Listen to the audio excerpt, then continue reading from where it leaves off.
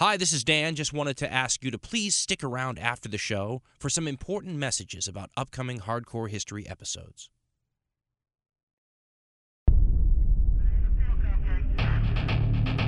It's history.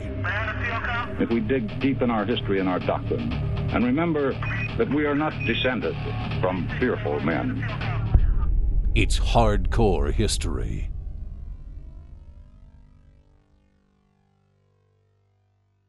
There's a certain pattern that human history seems to have. And we're all aware of it, aren't we?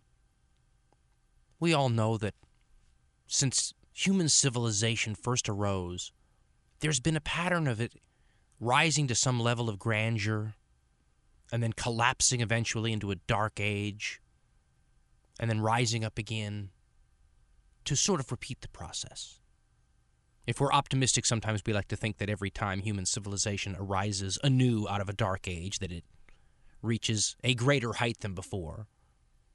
Maybe that's true, maybe it's not, but we all realize that there's sort of this bunny hop rhythm to history. 2 steps forward, 1 step back, right?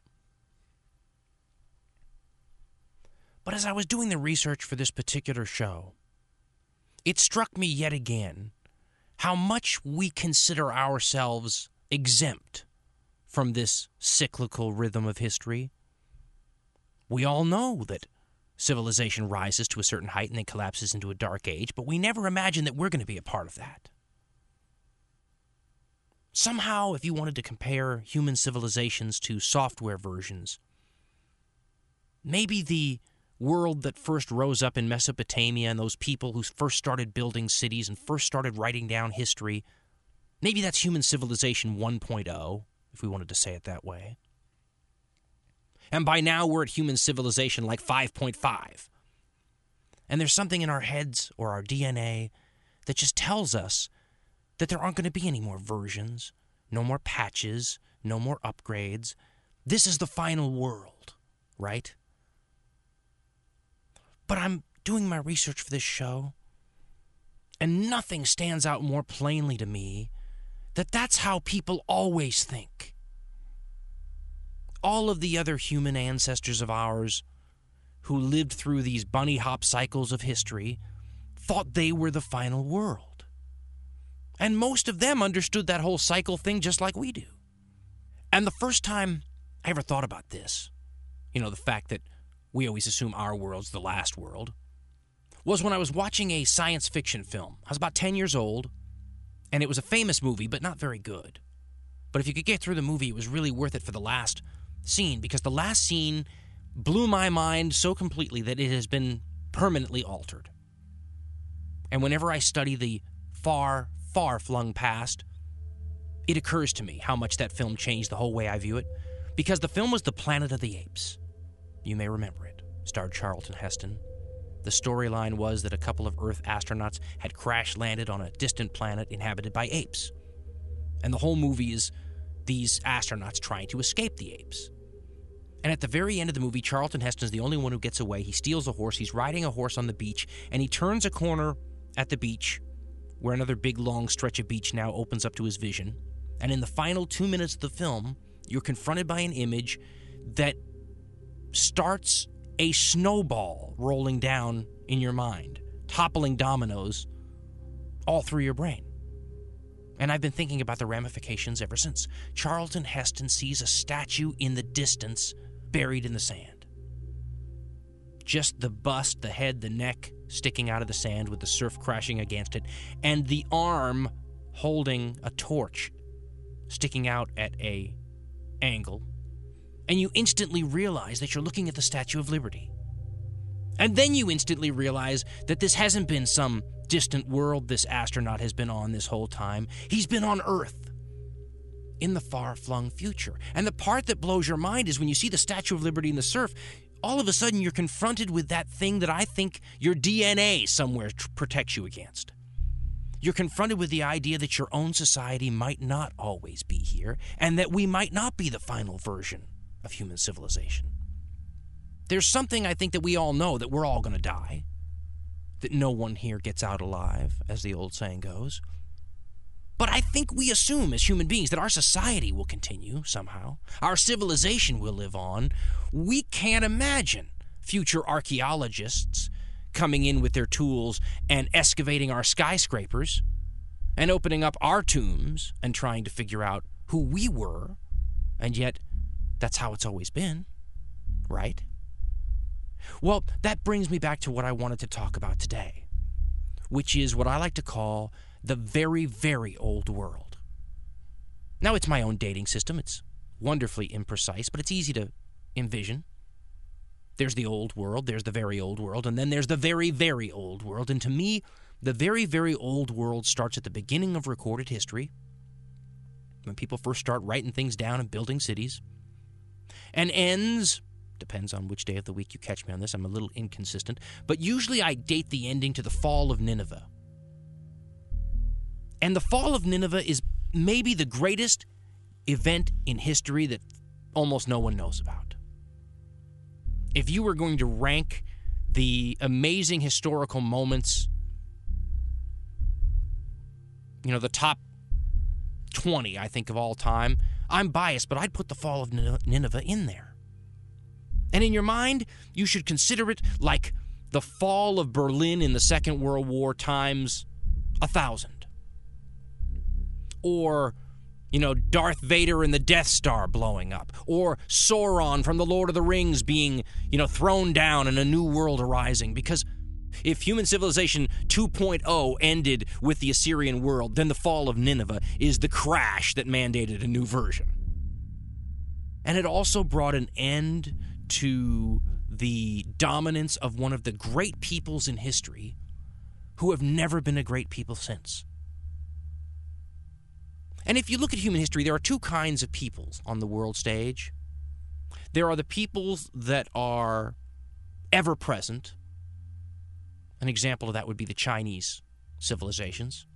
They have their high points and their low points, but China's always been a factor, always been a player on the world stage through thousands of years of history. Egypt, same thing. Then there are nations that seem to have a glory-filled golden era and then fall down to obscurity. I mean, think of the Mongol people today. They seem a people on the periphery of the world stage, don't they? Not very important in the grand scheme of diplomatic affairs anymore. But those seemingly backward people living in a seemingly poor, out-of-the-way culture ruled most of the known world for a long time. Well, it depends on what you consider to be a long time. Because for the couple hundred years that the Mongols were a major people on the world stage, that would have been a blink of an eye to the ancient Assyrian people. And the Assyrians were what I really wanted to focus on as part of the very, very old world, because you start with that dramatic story of the fall of Nineveh, and you work your way backwards, and you try to explain the drama of what it meant that Nineveh fell, and you can't do that without giving the background of the people who built that city, and the people that were on the losing side. That people was a people more like the Mongols than the Chinese, a people who are, if they're even around anymore, are a tiny little shadow of who they used to be. And who they used to be were the greatest power in the world, and they were the greatest power in the world for a very long time. You see, the very, very old world, if you want to call it a software version of human history, lasted longer than any of the versions since. I mean, just to give you a time frame idea, if you wanted to date the beginning of our modern world today, where does our modern world begin? How do you date it? Well, maybe if you're generous, you date it to the Renaissance, which would make our modern civilization about 500 or 600 years old since the last Dark Age. Well, Assyria and its world was 3 to 5 times older than that. Depends on where you date it. The Assyrian records have unbroken lines of kings dating all the way back to the 2300s BCE. Nineveh fell around 600 BCE, so you can see how long those people were a factor on the world stage. And to understand their place in the very, very old world, think of the Imperial Romans. Now think of them meaner. And that's not a bad image to start when you talk about the Assyrians. First of all, the Assyrians are controversial. Let's understand something. They're a fascinating people. They're the biblical era Nazis, depending on who you believe. And when I was growing up, that was the image that was usually conveyed to beginning history students. It gets a little more complex when you start delving a little deeper. But the initial reaction you have to the Assyrians is the grotesqueness of their evil.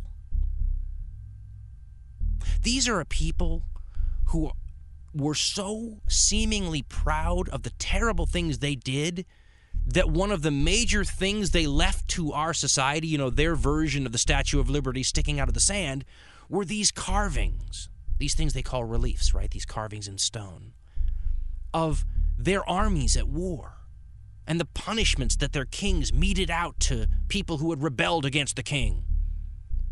One historian said that the Assyrian war reliefs have no parallel anywhere in human history. And when you look at them, and I encourage you to go online or pull out a history book and take a look at some of the Assyrian reliefs, what you're seeing is genocide in some cases. And you are seeing a people who are publicizing it. And if the reliefs weren't enough, you have the narration by the Assyrian kings to go along with it. And they will boast of the things that they do. And they all sound as brutal as the next one. You never get an Assyrian king that's nice and friendly, and then you get another bad one. They are all like Adolf Hitler when you read what they write about themselves. Listen to what Ashur-nasir-pal, who was probably the most brutal of the Assyrian kings, had to say about how he handled a little rebellion he had to deal with. He said, "I built a pillar over the city gate, and I flayed all the chiefs who had revolted, and I covered the pillar with their skin. Some of them I walled up within the pillar. Some I impaled upon the pillar on stakes. Others I bound to stakes around the pillar. And I cut the limbs of the officers, of the royal officers who had rebelled. Many captives from among them I burned with fire, and many I took as living captives. From some I cut off their noses, their ears, and their fingers. Of many I put out the eyes. I made one pillar of the living and another of heads, and I bound their heads to tree trunks around the city. Their young men and maidens I burned in the fire. 20 men I captured alive, and I put them and walled them in the wall of my palace. The rest of their warriors I consumed with thirst in the desert of the Euphrates." That's a nice way of Ashur-nasir-pal saying he left about 20,000 people out in the desert to die of thirst. This is from Ashurbanipal, hundreds of years later, after defeating the Elamites in battle in a description that is bloody beyond compare. He talks about what he did to the country. "The tombs of their earlier and later kings who did not fear Ashur and Ishtar, my lords, and who had plagued my fathers, I destroyed, I devastated, I exposed to the sun. Their bones I carried off to Assyria. I laid restlessness upon their shades. I deprived them of food offerings and of water." He says, "For a distance of a month and 25 days' journey, I devastated the provinces of Elam. Salt and prickly plants I scattered over them. The dust of their cities I gathered together and took to Assyria. The noise of the people, the tread of cattle and sheep, the glad shouts of rejoicing I banished from its fields." You never get a humanitarian Assyrian king. That's what they all sound like. And when you look at the reliefs, they're grotesque. And a lot of these reliefs were in places like the palaces, so that if you were coming to have an audience with the king and you were in the waiting room, this is what you saw. And that's something that when you get a little farther along in history is pointed out to you, that there's a purpose to this stuff, because it's hard to understand why these Assyrian kings glorified this stuff so much. What were they so proud of?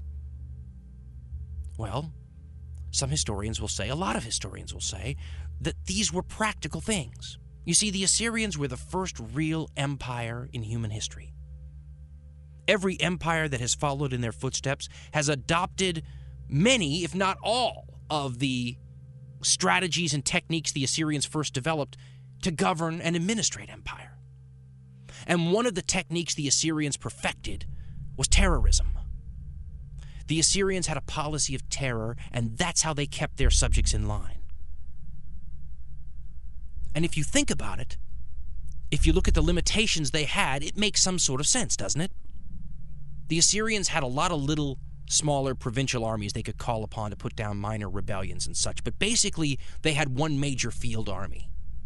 And a lot of times in their history, it was basically their farmers and merchants who they had to actually take away from their jobs and their farms to get into the army. It was a lot of effort to get the army into the field.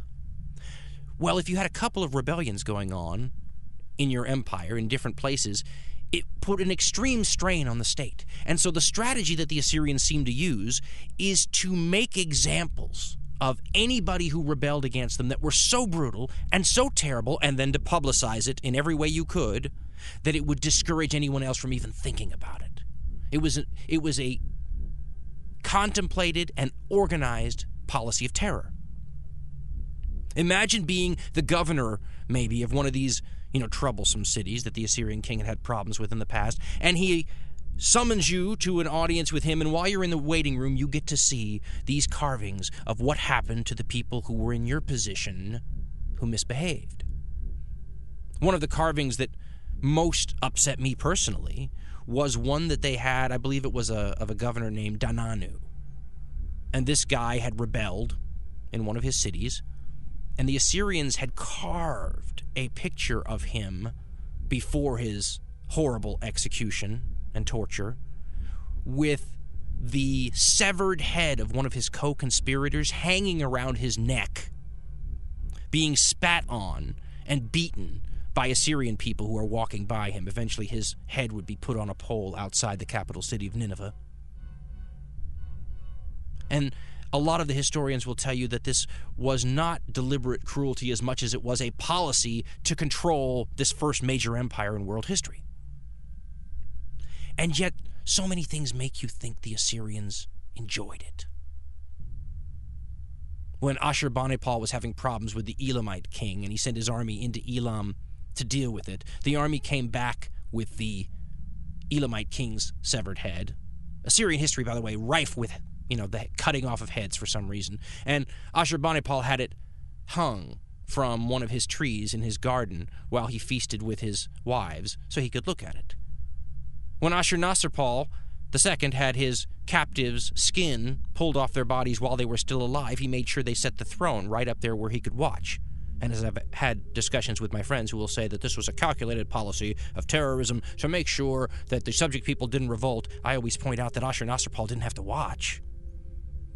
Would have had the same effect if he was in the other room, playing backgammon, right? But he wanted to watch. And that's the whole question about whether the whole empire system was evil. A lot of people will point to the famous quote that was written during Roman times about the Roman Empire, that Rome creates a wasteland and calls it peace. Well, the Assyrians did the same thing. A lot of historians will say, look, these empires certainly were brutal, and that's how you maintained the unity, and you kept them together. At the same time, that unity created the conditions where civilization could move forward. The trade routes, the stability, the protection from outside barbarian attacks, all this stuff was crucial to getting us to where we are now. It's sort of a yin and yang approach to the question of evil versus empire, because then the other historians will say something to the effect of, well, sure, but imagine you're one of those Celtic peoples whose civilization was the victim of Roman expansion, and then ask them how much the Roman protection of the trade routes and the commerce and all that benefited Celtic civilization. And I think one of the things you can do with that argument is say that the Assyrian policy of terror gave them an empire that lasted through its ups and downs, one must say. The Assyrians were like the stock market. I mean, they would have periods where they would have great kings and be in great shape, and then they would plummet to very low levels and then come back up with more dynasties. And yet what they did was sow extreme hate among their neighbors. This terrorism policy had its pluses and minuses. But when The neighbors finally got their chance, and it took a long time. They destroyed Assyria so completely that you have not heard of the Assyrian people since. Let's talk about that a minute. Who were these people, these Assyrians, and where are they now? Well, first, let's sketch out the very, very old world real quickly, because a lot of people don't understand how urban it was and how much like our own world it was. I always say it's like going and seeing a society that is an imitation of ours now. Some things are so similar, and then some things are so different. What's similar is the world situation. To me, if you look at a map of what I like to call the very, very old world, it looks a lot to me like a map of early 20th century Europe. To me, it looks like pre-World War I. You have a number of powerful states, some more than others, involved in all sorts of diplomacy with each other and alliances, and when they go to war, they often go to war as coalitions. Think of the Axis and the Allies in World War II, and that's very similar to what you often saw in the very, very old world. And if you wanted to try to figure out in that template which country of the early 20th century Europe Assyria represented, they're the Germans. And not for any moral reasons, they're the Germans for toughness reasons. The Germans have always had a reputation for being militarily tough throughout history, not just in the 20th century. Go talk to the Romans about how difficult the Germans were to deal with as a military opponent. And a lot of historians will tell you that the reason that the people who inhabit that area we call Germany are tough militarily is that Germany hasn't got a great number of natural frontiers. It's a hard area to defend. From a social Darwinian approach, you would say that the only people that would be able to stay around in that area would have to be a tough people. Well, the same thing is often pointed out about Assyria. Ancient Assyria had no natural frontiers that were good, and the people were living in an area that was usually a place that other countries walked through to go fight someone else. The only people that were going to survive in that area were going to be people that were extremely tough and very good warriors. And the Assyrians were. That's the main thing you have to understand, is that this empire was a creation of a formidable race of people, and that its decline can be traced to the fact that there just weren't enough of those formidable people left. The armies of the early Assyrian empires were majority Assyrian. By the armies at the end of the empire, they look like the ancient imperial Roman armies by the end, where you have fewer and fewer and fewer Romans and a lot more mercenaries and people from the conquered subject folks. And when the country eventually falls, part of the reason is that there aren't enough of those people from that country defending it. Now, Assyria, in modern terms, was located in what's now northern Iraq. The final capital city of Nineveh is located right near modern Mosul. The oil-rich city of Kirkuk, right where the Kurds are trying to form a permanent state, was part of the Assyrian heartland. The city where Saddam Hussein was born, Tikrit, was traditionally one of the Assyrian frontier cities. Saddam Hussein, by the way, would have made a pretty standard Assyrian ruler. He might have been a lenient one. Now, the country to the south of Assyria was their great adversary throughout their whole history, the great state of Babylonia, with the capital city Babylon down right around where modern Baghdad is. Babylonia, by the way, if you were going to do a top 10 cities in all human history, is my pick for number one. It was a greater city longer than any other human civilization's city you can think of. Probably the first human habitation to go over the 200,000 people mark. At its height, maybe had twice as many as that. It's almost impossible, by the way, for us to envision how a civilization before modern sanitation and modern medicine and all that stuff was able to stay plague-free most of the time when you got that many human beings living that close to each other. But Babylon was a perfect example of one of those places that people don't ever think about when you think of the very, very old world. It's much more urban than you might imagine. And it wasn't just a few big cities, because Nineveh got to the 300,000 mark probably in terms of population too. There were a lot of medium-sized cities with walls and towers and, well, it was a lot more urban than you think. As a matter of fact, the very, very old world was probably more urban in a lot of ways than the very old world. The world that succeeded it, in some ways, was not as grand as the one before. If you want to get a little example of that too, there's a wonderful work by a guy named Xenophon. He wrote a book, well, you can get it in the stores now, called The Persian Expedition. And it's a book that, has one of these Greek guys running into some cities from the very, very old world. You see, Xenophon was a commander of a group of Greek mercenaries that fought in a Persian civil war. They fought on the losing side, and when the battle was over, the battle called Cunaxa, these 10,000 or so Greeks try to escape the Persian Empire and get back home with the Persian army fighting them the whole way. It's a great story. During part of the retreat, though, Xenophon and his Greeks, in about 400 BCE, encounter some enormous fortifications and enormous cities decomposing in the sand, and he writes about them. And it's an amazing encounter between the rising power of human civilization 2.0 encountering the last vestiges of the greatness and grandeur that was the end of human civilization 1.0. I'm quoting from the middle of the piece, but remember that when Xenophon is writing this, it's about 400 BCE. Here's what he writes, quote, they had just fought off another Persian attack. That's what leads up to this part. Quote, after suffering this defeat, the enemy retired, and the Greeks marched on safely for the rest of the day and reached the river Tigris. There was a large deserted city there called Larissa, which in the old days used to be inhabited by the Medes. It had walls 25 feet broad and 100 feet high, with a perimeter of 6 miles. It was built of bricks made of clay, with a stone base of 20 feet underneath. Later on, they came upon another city. Quote, from here, a day's march of 18 miles brought them to a large, undefended fortification near a city called Mespila, which was once inhabited by the Medes. The base of this fortification was made of polished stone, in which there were many shells. It was 50 feet broad and 50 feet high. On top of it was built a brick wall 50 feet in breadth and 100 feet high. The perimeter of the fortification was 18 miles. Now, Xenophon must have gone to the locals and asked them about these giant cities that were bigger than anything he had to go home to in Greece. And the locals told him probably all they could remember about them. They told him that they were Median cities, and the Medes were the ones who were running that area just before the Persian Empire that they currently lived under. But they weren't Median cities. Those cities were Assyrian cities. The second one was Nineveh. And it had been 200 years since the fall of Nineveh.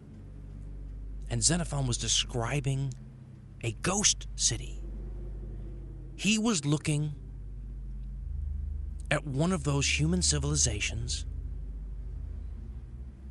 that had been erased. He was looking at, the very, very old world's Statue of Liberty in the sand. And it was only 200 years since it had fallen, and nobody could tell Xenophon that these were Assyrian. They were already gone. And that's something historians will talk about today. When I was growing up, the consensus was that the Assyrian people were wiped out. Not necessarily at the end of these wars because the Persians were using Assyrian troops, but that once the power of these people were broken, they were never again a factor, and that sometime between the fall of Nineveh and now, the Assyrian people were submerged in the DNA of later conquerors. I mean, the Arab invasions of Muhammad and his sons was considered to be a tidal wave of new DNA in the area that's just, by Western historians, assumed to have swamped the whole region. And yet there are people who still call themselves Assyrians today. I encountered one after I made the statement that there were no more Assyrians who sat me down and showed me all sorts of material that these people who call themselves Assyrians will tell you is evidence of their unbroken history since, human civilization 1.0. And it's very convincing. But even after seeing all this evidence, I remember saying to the gentleman, come on, think of how long ago that is. Think about how much has happened since that time. Can you really believe that you are the same people that were living in Nineveh in 600 BCE? And he said, Dan, the Jews are as ancient as we are. They're from that area. They had those invasions sweep over them. You don't doubt that they're a people, do you? The Kurds fit into all those categories and inhabit the very area that we're from, and you don't call them an extinct people, and you don't doubt their heritage. And I found that hard to argue with. What's more, if you go read some of the modern historians from that region and their writings, it seems as though we in the West maybe have a mistaken view of this, or maybe there's some cultural glasses that are blinding us from some of this stuff, because I just read something called Shadows in the Desert, a book by an Iranian professor,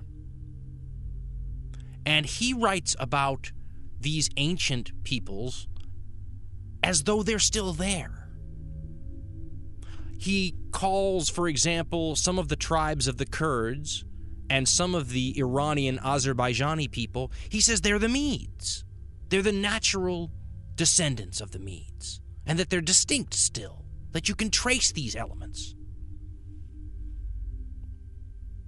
It's the kind of philosophy that would completely back what that Assyrian gentleman told me, that these people are still around. They're just shadows of their former selves. And the Assyrians were a Semitic people, just like the Arabs, just like the Jews, just like the Egyptians. And the very, very old world pretty much had countries that were Semitic in nature, or Indo-European in nature, or some admixture of the two. The powers that mattered in that diplomatic world, well, we already told you about Assyria. To the south of Assyria was the great land of Babylonia, and they pretty much controlled southern Iraq most of the time. To the west was the great state of Egypt, always wealthy, occupying one of the prime positions in the very, very old world. Past its prime as a civilization by most of this period, but always a power. You could never discount Egypt. Northeast of Egypt, of course, you have the Holy Land, modern-day Syria, Jordan, Israel, places like that. And at this time, there were confederations of Aramean cities. There were Phoenician cities. There were, well, the biblical kingdoms of Israel and Judah were there for much of this time. This period, of course, the period where the old Hebrew Bible was composed and talks about. As a matter of fact, it was the Assyrians who defeated the kingdom of Israel and exiled the population, the way it often did with subject peoples, who became the lost tribes of Israel. The lost tribes of Israel would not have been lost had it not been for the Assyrians. In Turkey, you had a succession of Indo-European states. You had the Hittites, and then you had the Phrygians, and then you had the Lydians, and at the very end of the period, you start to have those Greek civilizations cropping up in Ionia, which is on the coast of Asia Minor, the coast of Turkey. In modern-day Armenia, you had the Urartians, an Indo-European mixed people that gave the Assyrians a lot of trouble. Above them, in the north, in what is now the Caucasus and all around southern Russia, you had all the beginnings of all these nomad, barbarian horse archer people that would play a huge role in the very, very old world. As a matter of fact, they played a major role in the fall of it. The Scythians were up there, and we all know about them. The Assyrians, I believe, called them the Ishkazu. But there were an earlier people called the Cimmerians that the Scythians were pushing into the very, very old world. They played a big role. In modern-day Iran, the main people for most of this period was a fascinating group of people called the Elamites. And the Elamites were numerous and powerful and civilized, and they were in some ways related to some of the Dravidian people of India. And they're extra fun because they seem to have an insanity strain of DNA running through the royal gene pool. And every now and then, just like when you'd be dealing a deck of cards, you run across a joker and have one of these Elamite rulers that was insane. Always made things interesting to study in the very, very old world when you turn the cards over and have an insane Elamite ruler. And the relationship between, like, Babylon and Assyria, I would compare to the relationship between France and Germany, historically speaking. They are historic enemies.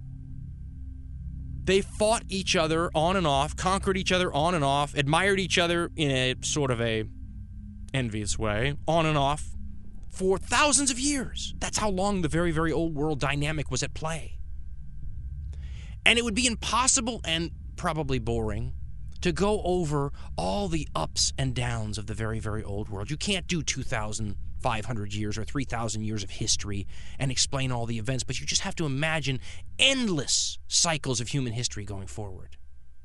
Endless diplomacy, endless wars, endless events, endless tragedies, endless natural disasters, endless, well, you get the picture.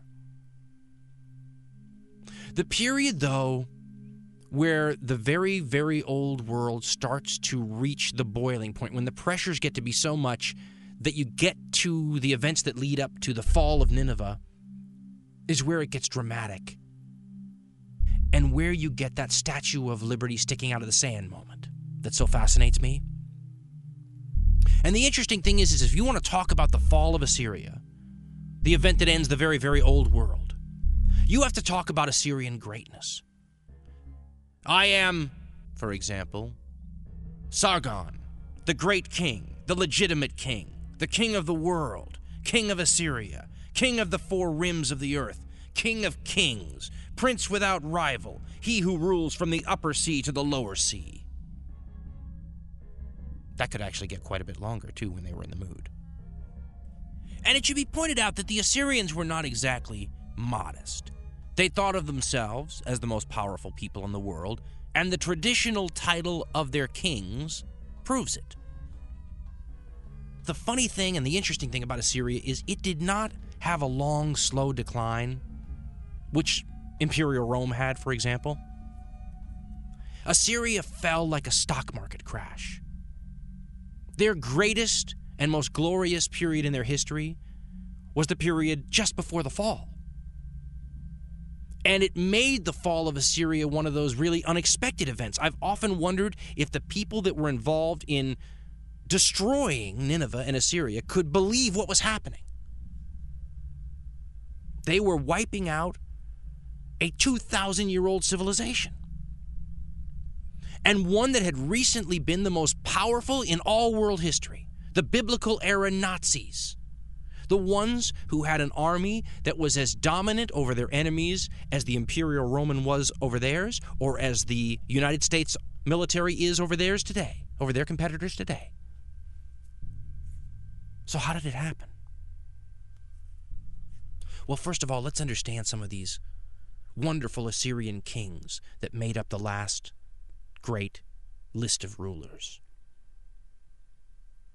See, the Assyrians had a problem, just like all the people from ancient Mesopotamia had. They always had problems turning over the kingship when the king died in an unbroken fashion. When Assyrian rulers died, as often as not, you had some major struggle over who's going to get the throne, which son will be the successor, and sometimes which plotter will throw the dynasty over in a coup. A great many Assyrian kings are killed by their children. Civil war was a problem forever. Revolts, civil war, and dynastic struggles were probably the biggest enemy Assyria ever had.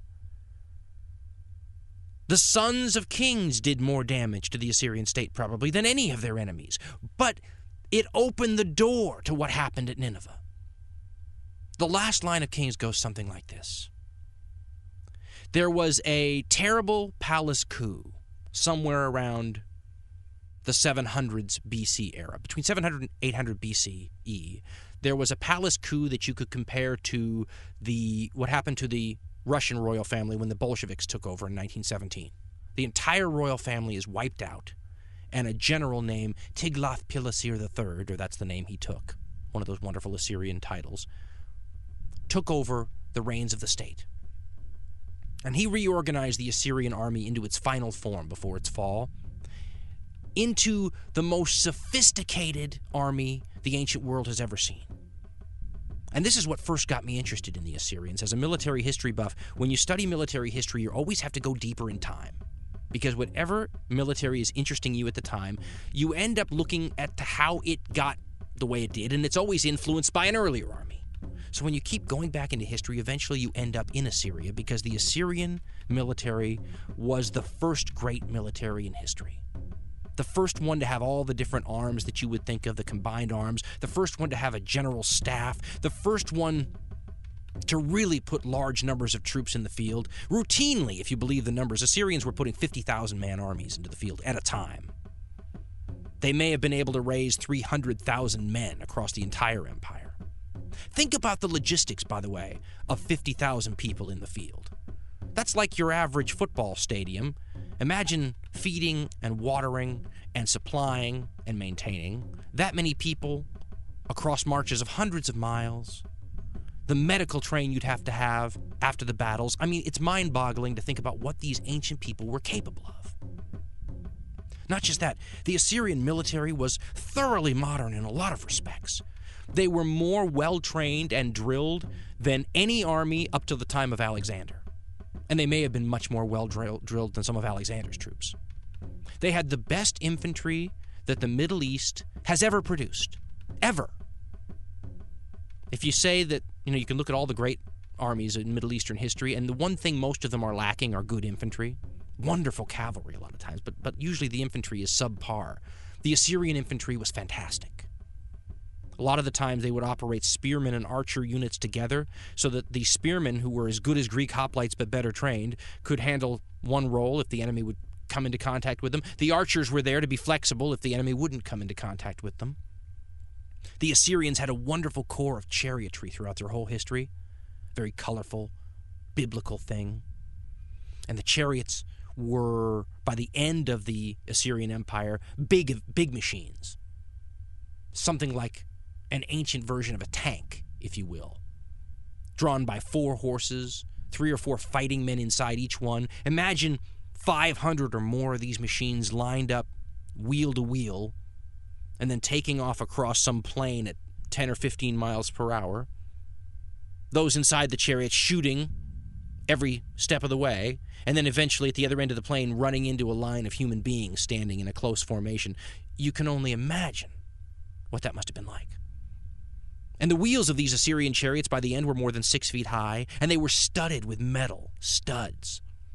And when you read about one of these attacks on Elam, the Assyrian king makes it clear that you have to have the metal studs because otherwise you'll slip and slide in all the blood and gore that the chariots have created.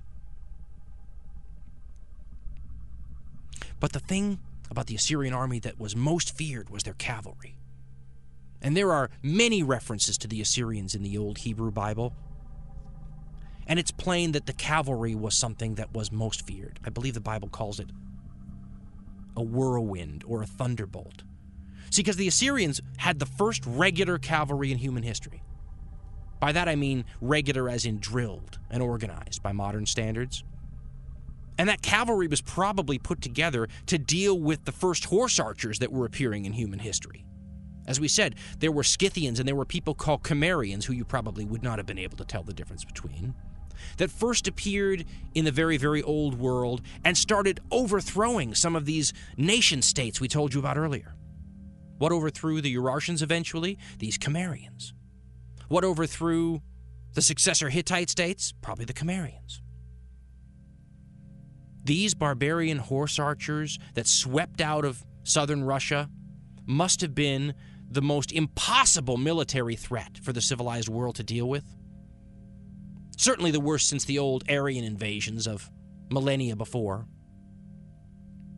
And a lot of historians will tell you that the Assyrians deserve credit for saving civilization from these people, because the Assyrians were the only military power that had the strength and the flexibility and the army to blunt these invasions. I mean, what would have happened had the Cimmerians broken in to the Fertile Crescent when that first big invasion happened? All human history would be different.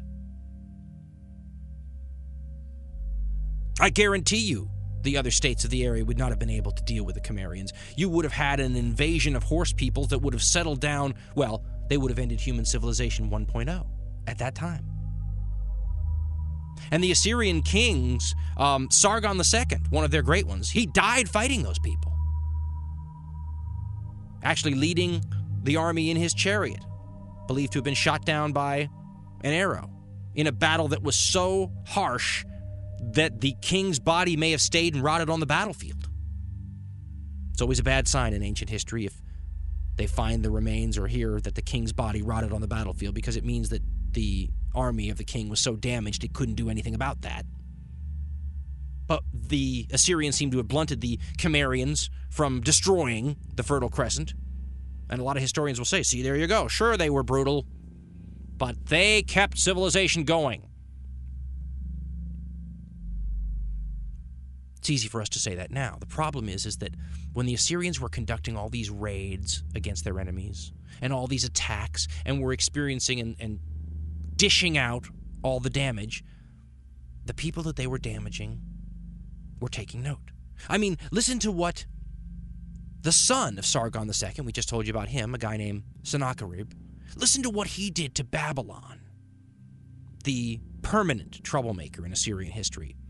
The Assyrians had always played, by the way, with kid gloves when actually dealing with the city of Babylon, because the city of Babylon was the cultural center of the very, very old world. A lot of historians have compared the relationship of Babylon and Assyria to one of Greece and Rome. You know how the Romans adopted so much of Greek civilization? The Romans were the military superior ones, but they took the statue-making ideas, and the literature looked a lot like the Greeks, and the architecture looked a lot like the Greeks. There was a real admiration for Greek culture, and the Romans had a feeling, just like the other Greeks did, about Athens. Well, the Assyrians kind of felt that way about Babylon, and if you look at the Assyrians, they look a heck of a lot like the Babylonians, don't they? Well, that's because they admired that whole culture, and it was superior to Assyrian culture. And it had saved Babylon from the fate many other cities routinely got from the Assyrians, same way Athens had sort of a get-out-of-jail-free card in Greece. But Sennacherib finally had it. He put a guy on the throne of Babylon he thought he could trust, and even he rebelled. So Sennacherib decided to destroy Babylon, and this is what he said he did to it. As a hurricane proceeds, I attacked it, and like a storm I overthrew it. Its inhabitants, young and old, I did not spare, and with their corpses I filled the streets of the city. The town itself and its houses, from their foundations to their roofs, I devastated, I destroyed. By fire I overthrew, in order that in future even the soil of its temples would be forgotten. By water I ravaged it, I turned it into a pasture. He said to quiet the heart of Ashur, my lord, that people should bow in submission before his exalted might, I removed the soil of Babylon for presents to the most distant peoples, and I stored up some of it in a covered jar.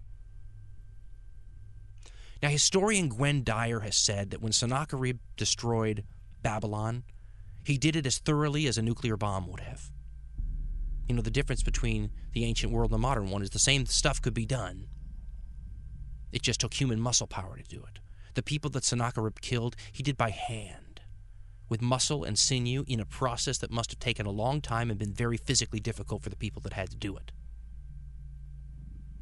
He diverted a river over Babylon. He put salt and thorny plants in the soil so nothing would grow. He pulled the walls down. He burned the city. He did things that the Babylonians would remember.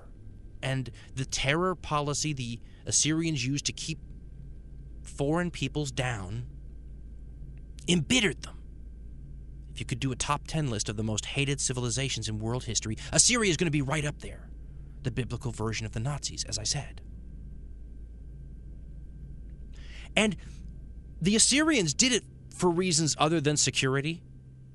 The Assyrians kept their neighbors down and then abused them, knocked them down and then took their pocketbook, which further embittered them.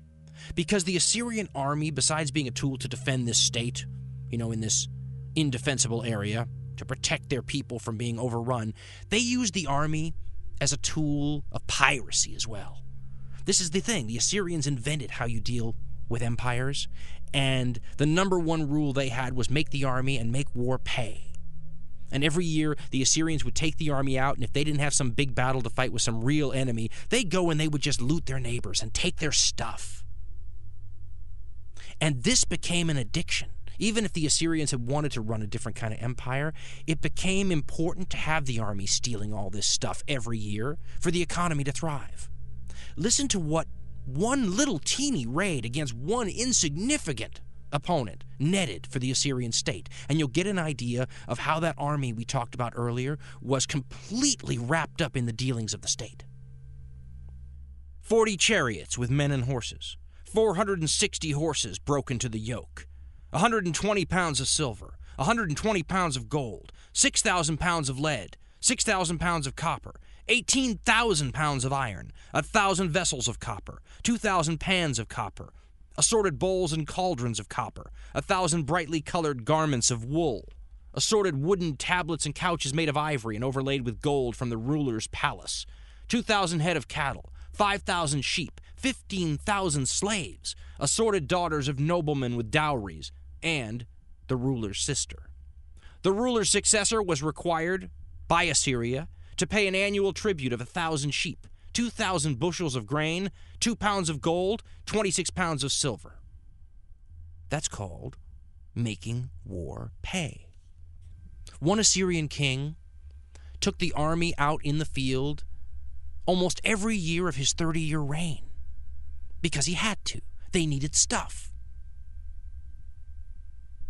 Now, the end of Assyria was partially as a result of its success. You see, the Assyrians, in waging all these wars for all these reasons, ended up beating down some of the most powerful of the peoples in the Middle East. There were ferocious and numerous tribes that the Assyrians battered for centuries into submission. The Elamites are a perfect example of a group of people that were very strong and that the Assyrians eventually tore apart. It took a long time, lifetimes. There have been historians who have suggested that all these wars that the Assyrians fought against their enemies, the endless conflicts, ended up doing what one historian called breaking the Middle East to the leash of empire. In other words, the people that the Assyrians battered into submission stayed submitted even after the Assyrians were gone. The Persian Empire that succeeded the Assyrians has often been called a lenient empire. They didn't have to be as brutal as the Assyrians were. And the reason they didn't have to be as brutal as the Assyrians were is because the people the Assyrians were trying to hold down had been smashed by the time the Persians were around. I've actually heard that one of the reasons Alexander the Great's invasions of Persia went so easily is because the Middle East was never the same after the Assyrians broke all these powerful, formidable peoples. And yet, breaking these peoples unleashed, the genie from the bottle, because there were other powerful peoples that were behind the people that the Assyrians were smashing, that they exposed once those, intervening peoples were beaten. For example, when the Assyrians finally smashed Elam, the Elamites, a new people moved into that area because the Elamites were not there to prevent them from doing it, a people called the Medes, who you've heard about. With them were another tribe related to them called the Persians, and they moved into old Elam and their capital at Ecbatana and merged with the Elamites and became a formidable people. This is the beginning of the Assyrian downfall. There was a Median king called Cyaxares. Cyaxares is traditionally credited with changing the various Iranian tribes from city-states like ancient Greece with Athens and Sparta and all that into a unified state, Media. And when Media first appears on the scene, they begin troubling the Assyrians in ways that the Assyrians had not been troubled in a long time. And the Assyrians had set themselves up for this because right around when Cyaxares is forming a unified state from a bunch of city-states that were giving Assyria trouble, the Assyrians finally decide to go do something they've been thinking about for a long time and attack Egypt. Sennacherib, we told you about him a minute ago, he was assassinated by his sons. Tradition says he had his brains bashed out from behind while praying, and the murder weapon were some religious icons, and the Babylonians considered this to be payback for Sennacherib destroying Babylon. Eventually, one of the sons, who was supposedly not involved in the assassination, a guy named Esarhaddon, takes over. And Esarhaddon does that thing that all the Assyrians have thought about recently but didn't do, and he attacks Egypt. And he takes Egypt. But now he gets Assyria bogged down. Assyria, being the first major empire, fell into every single one of the traps of empire. And the main one was overextension. And Egypt was the straw that broke the camel's back because it was so far away from the major operations in the very, very old world's heartland that it kept the big Assyrian army tied down a lot of the time. And whenever they were over dealing with the rebellions that always happened in Egypt, people started rebelling close by to Assyria. And the terror policy was making more enemies than it was helping. And now these Medes had become a unified people. Well, in 615, it all comes to a head. In 615, the Medes move against the Assyrians. Now, to get an idea of how fast Assyria's fortunes changed, you can read the things that Ashurbanipal was writing early on in his reign, and they are confident and superior. He has the same sort of an attitude that all these Assyrians have. But by the end of his reign, he sounds like the world is falling on his head. Listen to what Ashurbanipal wrote near the end of his reign. I did well unto God and man, to dead and living. Why have sickness and misery befallen me? I cannot do away with the strife in my country, and the dissensions in my family. Disturbing scandals oppress me always. Illness of mind and flesh bow me down. With cries of woe I bring my days to an end. On the day of the city god, the day of the festival, I am wretched. Death is seizing hold upon me and bears me down. With lamentation and mourning I wail day and night. The situation has changed for the last great king of the Assyrians. And the records, the diplomatic and foreign policy records for Assyria end ominously in 640. And I had one professor suggest that the reason that they may have ended so suddenly may not have been due to any sort of cutoff, but because when Nineveh fell, maybe the records were cleansed of embarrassing information by the people that destroyed Nineveh. But when Ashurbanipal died, the normal problems of the succession arose, and his sons began fighting with each other for who got to be the king. This happened all the time in Assyrian history. And the army would often split itself and fight itself for the sons of the king.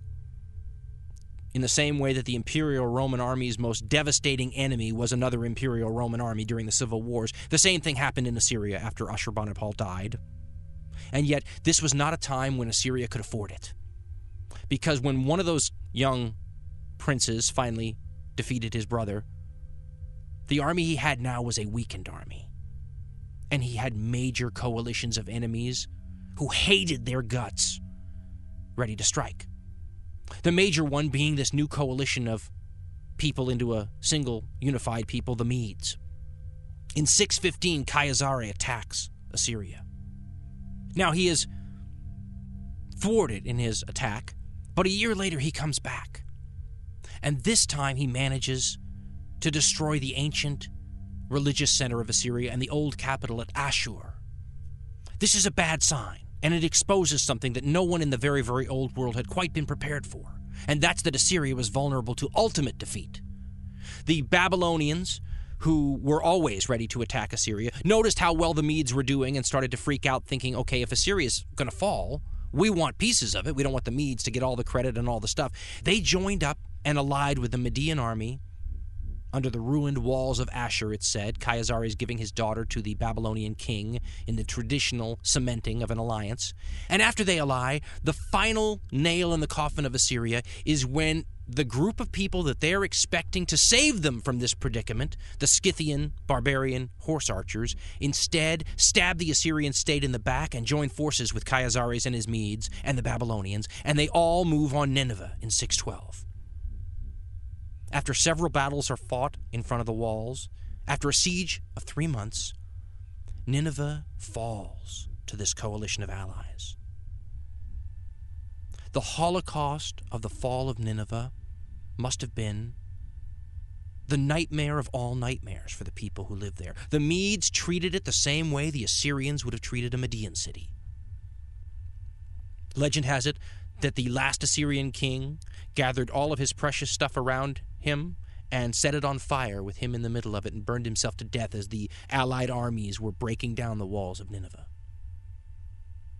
They destroyed the city to a point where modern archaeologists have gone there and found the ruins of the potteries and the glazed bricks and the other debris thrown in the moat to facilitate attacking the walls. They've found the breaches in the walls. They have found the dead bodies with defensive stab wounds on the arms and the fatal stab wounds in the torsos all around the city. The evidence of fire and a heat so hot that glass might have melted. And the destruction was so complete and so unexpected that the people in that era must have been blinking like it was the light of a new day, like Sauron had been thrown down and now a new world beckoned, maybe human civilization 2.0. One thing's for sure. Nobody was crying for poor Assyria. The biblical prophets who supposedly predicted Assyria's downfall wrote her epitaph. And it shall come to pass, and all that look upon thee shall flee from thee, and say, Nineveh is laid waste. Who will bemoan her? There shall the fire devour thee. The sword shall cut thee off. It shall eat thee up like a cankerworm. There is no healing of thy bruise. Thy wound is grievous. All that hear the bruit of thee shall clap their hands over thee. For upon whom hath not thy wickedness passed continually? What they're saying, of course, is you're getting what you deserve, and everyone's happy about it. And 200 years later, when Xenophon saw Nineveh, nobody around him could even tell him it was Assyrian. Makes you wonder if someday, if they find the Statue of Liberty sticking partway out of the sand, if anyone will be able to tell you what civilization that came from. It's almost impossible to imagine, isn't it? And yet, I'd bet you any amount of money that there wasn't anyone in Assyria who saw the fall of Nineveh coming.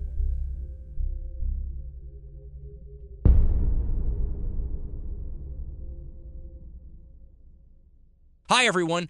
Dan here with a quick message about Hardcore History programming. We've read your emails, and we know you'd like more hardcore history than you're getting. And Lord knows we have tried to speed the process up.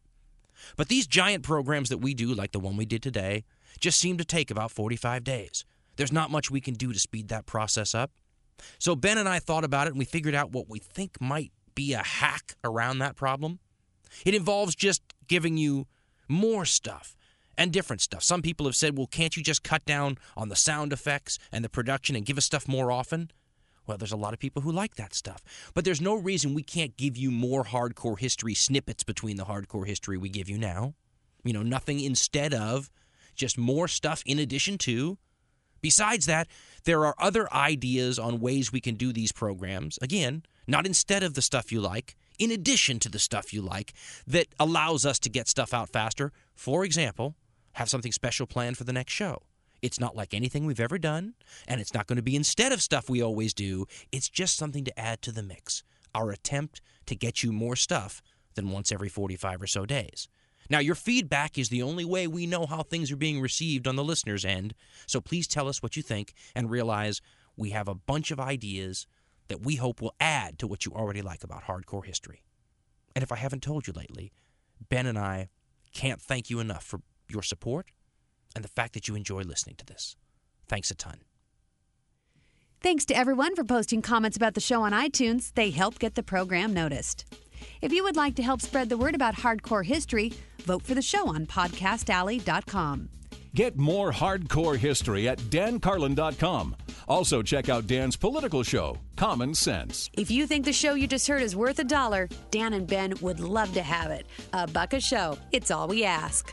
Go to dancarlin.com for information on how to donate to the show.